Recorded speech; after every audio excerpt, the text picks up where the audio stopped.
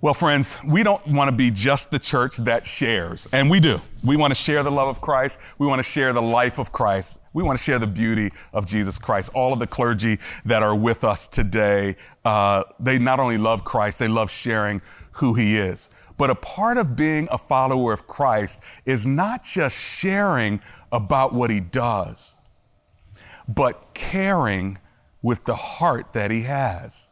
The compassionate and the care that believers are supposed to have between one another and to other people who don't believe like them, don't have their same politics, their same ethnicity, their same economics, their same background. We as believers need to be a church of people that care regardless. And we have a new pastor of care and Christian education. It's Pastor William Jen. And I've asked him to come up and talk to us about a church that cares. So can we give a hand to Pastor William Jen? Come on up, Pastor. Thank you. Okay. So today I'm going to talk to you about becoming a Bridgeway caregiver. So what does it mean to become a caregiver? And second, why is it important? And the third, how do you become one? I'm not sure I could cover all those 3 points, but let me see how far I can get. Let me read. It's funny, Pastor Gerald has mentioned the Samaritan, and I picked the passage where the Good Samaritan comes out. Gospel of Luke, chapter 10, verse 25 to 37. Let me read it for you. On one occasion, an expert in the law stood up to test Jesus. So the context is they're trying to bring down Jesus, right? And this guy is an expert in the law, which means he's not the legal or lawyer, but he's more of a biblical scholar who studies the Pentateuch, the Jewish or Old Testament Bible. He says, "Teacher, what must I do to inherit eternal life?" Verse 26, "What is written in the law?" He replied. "How do you read it?" He answered, "Love the Lord your God with all your heart, with all your soul, with all your strength, and with all your mind, and love your neighbor as yourself." "You have answered it correctly," Jesus replied. "Do this, and you will live." Verse 29, but he wanted to justify himself, so he asked Jesus, "And who is my neighbor?" In reply, Jesus said, "Man was going down from Jerusalem to Jericho when he was attacked by robbers. They stripped him of his clothes, beat him, and went away, leaving him half dead. A priest happened to be going down from the same road, and when he saw the man, he passed by on the other side. So too Levites, when he came to the place and saw him, passed by on the other side. But a Samaritan, as he traveled, came where the man was, and when he saw him, he took pity on him. He went to him and bandaged his wounds, pouring on oil and wine. Then he put the man on his own donkey, brought him to an inn, and took care of him. The next day he took out 2 denarii and gave them to the innkeeper. 'Look after him,' he said, 'and when I return, I will reimburse you for any extra expenses that you may have.'" Now, which of these 3 do you think was a neighbor to the man who fell into the hands of robbers? The expert in the law replied, "The one who had mercy on him." Jesus told him, "Go and do likewise." So what does it mean to become a caregiver? To put it simply, in verse 37, Jesus said, "One who had mercy on him." We see from this passage, this man was going down from Jerusalem to Jericho. The biblical scholar says that was a dangerous road. It was a bad neighborhood to go through. And lo and behold, what happens? Well, man gets mugged and robbed, beaten badly, and left on the ground to die. Now, sometimes, I don't know, many of you may have experienced that kind of violence in your life. I hope not. But sometimes life is like this. It gets to our nerve. And we live in a broken world where the suffering, pain, injustice, unfairness, racism, natural disasters, like right now what is going on, it happens. And this broken world, I don't know, maybe some of us been knocked down by this robber. And we're beaten by the life, and we're half dead on the ground. For example, the coronavirus, COVID-19 situations, social unrest. What's next? The flu season coming up? Life is a strange way of getting to us. The sad thing about all this is, for some of us, when this kind of stuff happens, there's no one there to help us, no one there to pick us up and move forward. The world is a harsh place, and it's a tough place. I remember in high school, when I experienced I didn't even know it was happening to me. I must have been a sophomore year in high school. But that memory is still in me. And every time I think about it, I get very upset and angry. The teacher was Mr. Copeland. I don't know whether he's still alive. He was a physics teacher, one of those kinds who carry the calculator on his belt and the pencil holder on his pocket.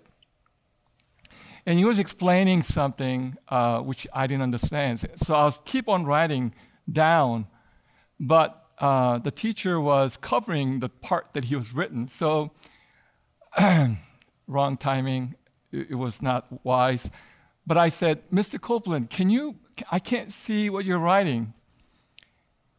And then he slowly turned back and he looked at me and he paused for a second. He says, well, Mr. Jen, open your eyes so you can see. Being an Asian, I guess. And I didn't even know what that was until the whole class was giggling. I wish someone would stand up and say, hey, what is that about? You can't do that. But he was not there. What is caregiving person? He's the one who shares with his presence the person who is down and out, who could raise these people up, one who had a mercy on a broken and hurting people. As I come to a Bridgeway, could it be that God is calling us to become a caring giver? Could it be that God is calling us, that Bridgeway, to become a caring community where we will side with the little guys, the guys who's down and out, that we are with them, we're caring for them and rooting for them and help them to get up again. Now, why is this important?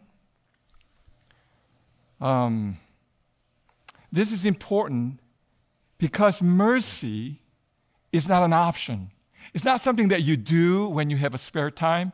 It's not when you give when you have a couple of extra dollars in your pocket. The mercy is not an optional thing to do, but it is the very essence of being a Christian. Why? If God has shown His grace to us, if you ever experience the mercy of God in your life, that mercy is going to naturally come out. It shows who you are, that you are born again. Not that you do mercy so that you could earn favor, so that you could be called a son or daughter of God. No, it's nothing to do with salvation. Salvation has arrived. The grace of God has arrived. When we have that grace, when God has shown mercy to you, then that mercy has bubbled up and it has shown itself. So that's why we're doing this mercy ministry. Now, one thing, as I become the director of the care ministry, and whenever I have a meeting with my leaders, I don't see many guys. It's all, many of them are women, are fine leaders. I'm so blessed to work with them. But let me challenge you, Bridgeway. What happened to all of you? I know it's not a really cool thing, right? You want to go to a mission or Christian education or something like worship, creative arts, and all of that. But let me tell you, mercy is not an option. It is being who you are. Do you have a grace of God in you? Have you experienced Him every day? I wish I had more time to expound the scripture, but what is the context of the scripture? The scripture talks about the expert of law asking Jesus Christ, what must I do to inherit the eternal life? And what does Jesus say? Love God with all your heart, with all your soul, all your strength, and all your mind, and love your neighbor as yourself. What does that mean? It means that's the essence of the law. Do you have that love? We talk about evangelism and mission. We talk about grace of God. Did it happen to you? It's no good for me to say, hey, come on, guys, let's do something good. Show your mercy. No. That's what the world does. At Bridgeway, that you are redeemed. You've been blessed. Christ has come into your life. If that is what it is, then the mercy, standing with a little guy, someone who has fallen, come on, let's pick them up and let's do something great.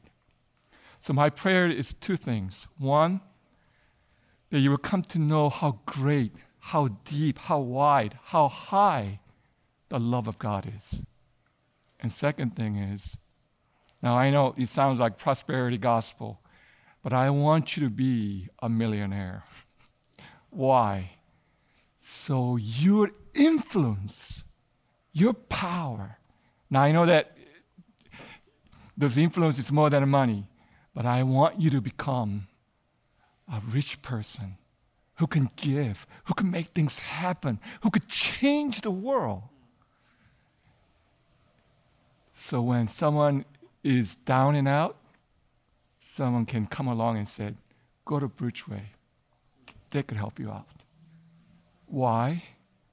Because we have a grace and mercy. Thank you. Amen. Thank you so much, Pastor William Jen. Let's put our hands together for Pastor Jen. Thank you.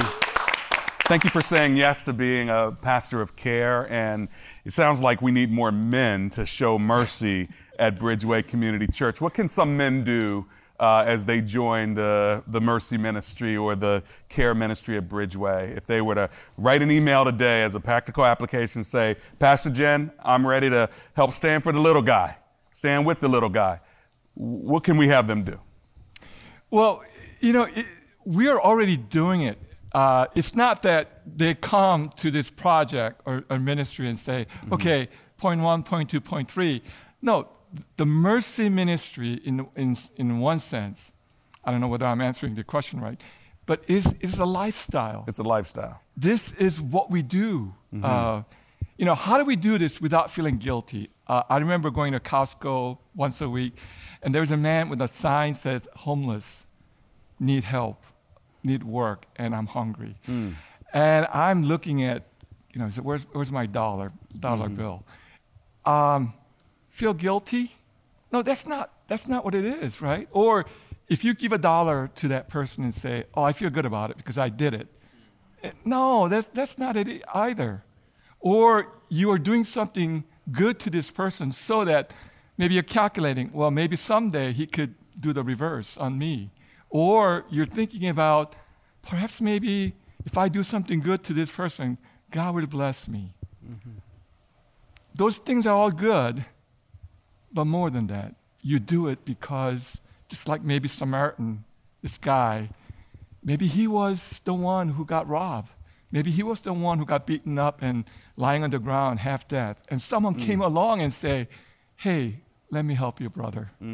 Maybe that's why he's doing it to this person. Now notice, I didn't have time to mention this, but Samaritan and Jewish people, they don't get along, just like what Pastor Gerald says.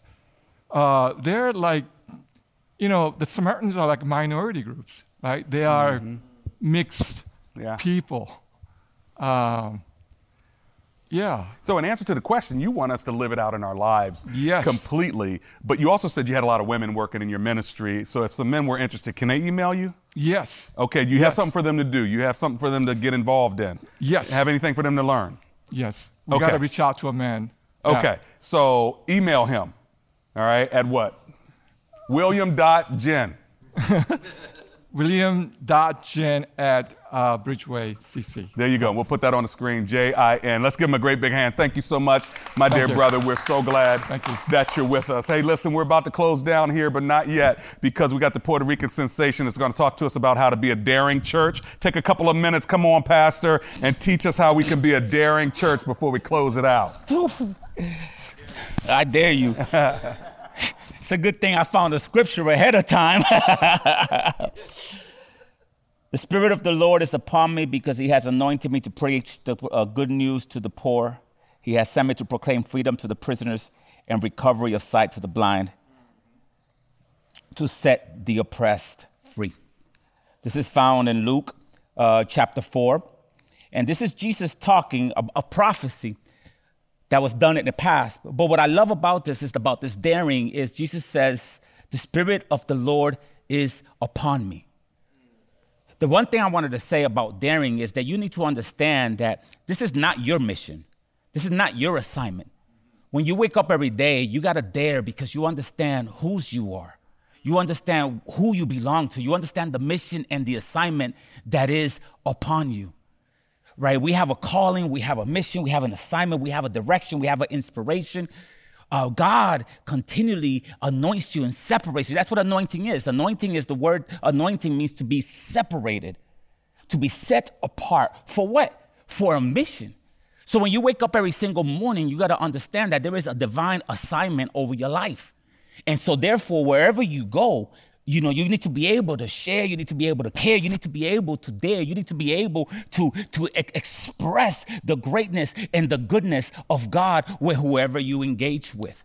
I'll never forget, I was in Camden, New Jersey one time, and there was a guy shooting up heroin right in the alley. And God came, as I was walking down the alley, or I was walking across the alley, I just kind of felt like I needed to go into that alley and share the good news of Christ. And I started talking to people about whatever was going on and whatever God was putting in my spirit. And I'll never forget this guy that he pulled out his needle, he threw it on the floor, he stepped on it, and he said, "This is what I need, what you're telling me right now."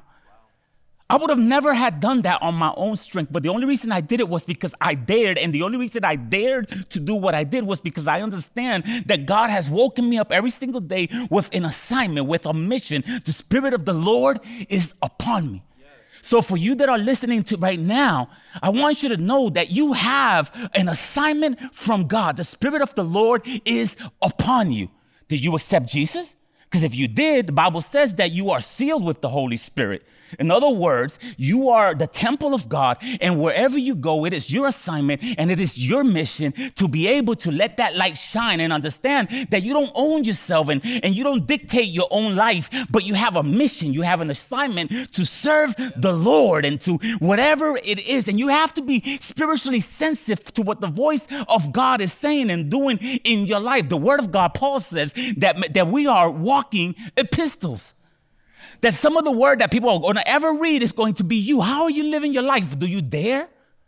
Wherever you go, you need to. And sometimes I talk to people and in situations that make me uncomfortable, but I don't care about being comfortable because I understand that it's not my life. My life is not my own. I dare to serve Christ. I dare to do things that I do not understand. Sometimes it may not even make any sense, but the reason I do them is because I understand that the Spirit of the Lord is upon me. Now, I'm not Jesus. I'm not saying it that way. That was Jesus talking to himself. I'm not saying it that way. But then again, if Jesus is inside of you and the Spirit of God is inside of you, then don't you have to do the mission and the assignment and the purpose that he came to do? Right. He said the word of God says that we would do even greater miracles than he did. Now, I wish I haven't seen those kind of miracles. I've dared to do a whole bunch of things. I always joke around. I was to a funeral one time, and the guy was laying in the casket, and I remember just kind of looking around. There was nobody in the funeral parlor, and I kind of looked around. I had my hands on him, and I said, "In the name of Jesus, get up!" I'm kind of happy he didn't, because I probably would have died right there myself. But I dared, and this is what I'm trying to tell you. I've prayed for the blind, and I've dared. I don't know. I don't. Sometimes I'm even scared. Sometimes I'm afraid. Sometimes I don't even know if it's going to work. But I dare to do what the Spirit of God puts inside of me, because I understand that my life belongs to him. And because my life belongs to him, my job is to do whatever he says I need to do. The Spirit of the Lord is upon me. Is he? Upon you. What did he say that the Spirit of the Lord is upon him? He says, the Spirit of the Lord is upon me because he has anointed me to proclaim the good news to the poor. Pastor Sandy already talked about this. He has sent to proclaim freedom to the prisoners in a weird way. Pastor Jen talked about this, which is caring for those who are bonded and those who are struggling and those that are going to different situations, and recovery of sight for the blind. Just dare to live this faith. Dare to do something for God. Listen, nothing has ever been told about people who don't dare. If you think about it, every time we testify of something that has happened, it's because somebody dared to step out. Dared. Even Dr. Hernandez, we always look how beautiful this church is, but we don't realize that this church started with a man that dared. He dared to start this multicultural ministry. He dared to do something that didn't make any sense to a lot of people, but he dared. And today we are blessed, and we are on a mission, and we are on an assignment, and we're impacting the world because somebody dared. Do you dare? Do you dare to do what God wants you to do? Do you dare to be influential? Do you dare to live on a mission and on assignment? Do you dare to live for God more than you live for yourself? Just dare. Just dare to live for Christ. Bless. Wow, thank you so much, Pastor Eli. Wow. Well, we have learned about a church that shares, a church that cares, a church that dares. One of the things that we need to realize is that our clergy are always not only teaching us and downloading scripture to us, but they're there to motivate us, to train us, to instruct us, and to equip us. And every single Wednesday night, we have equipping classes for you. Go online to find out what we have for you. We have men's ministry, women's ministry, prison ministry. Why am I telling you this? Because the church is not them. The church is you. And we're here to prepare you to do the work of ministry that God has in store for you. Are you ready to join the journey? Let's do it together. Let's stay in focus, followers of Christ united in the Spirit, and may God give us all the strength we need to be a caring church, and like Pastor Eli just preached, a daring church. So I'm going to dare you to trust Jesus Christ right now. As we have shared with you what the gospel is from Pastor Sandy and Pastor Jared, now it's time for you to decide, Lord, what are you daring me to do? If you don't know Jesus as your Lord and Savior, the first thing, he's daring you to come into a relationship with him. So pray with me now. Dear Jesus, come into my life. I accept your dare. I accept what you're offering me, your love. And please help me to know what it means to follow you. For it is in Jesus' name we pray. Amen and amen.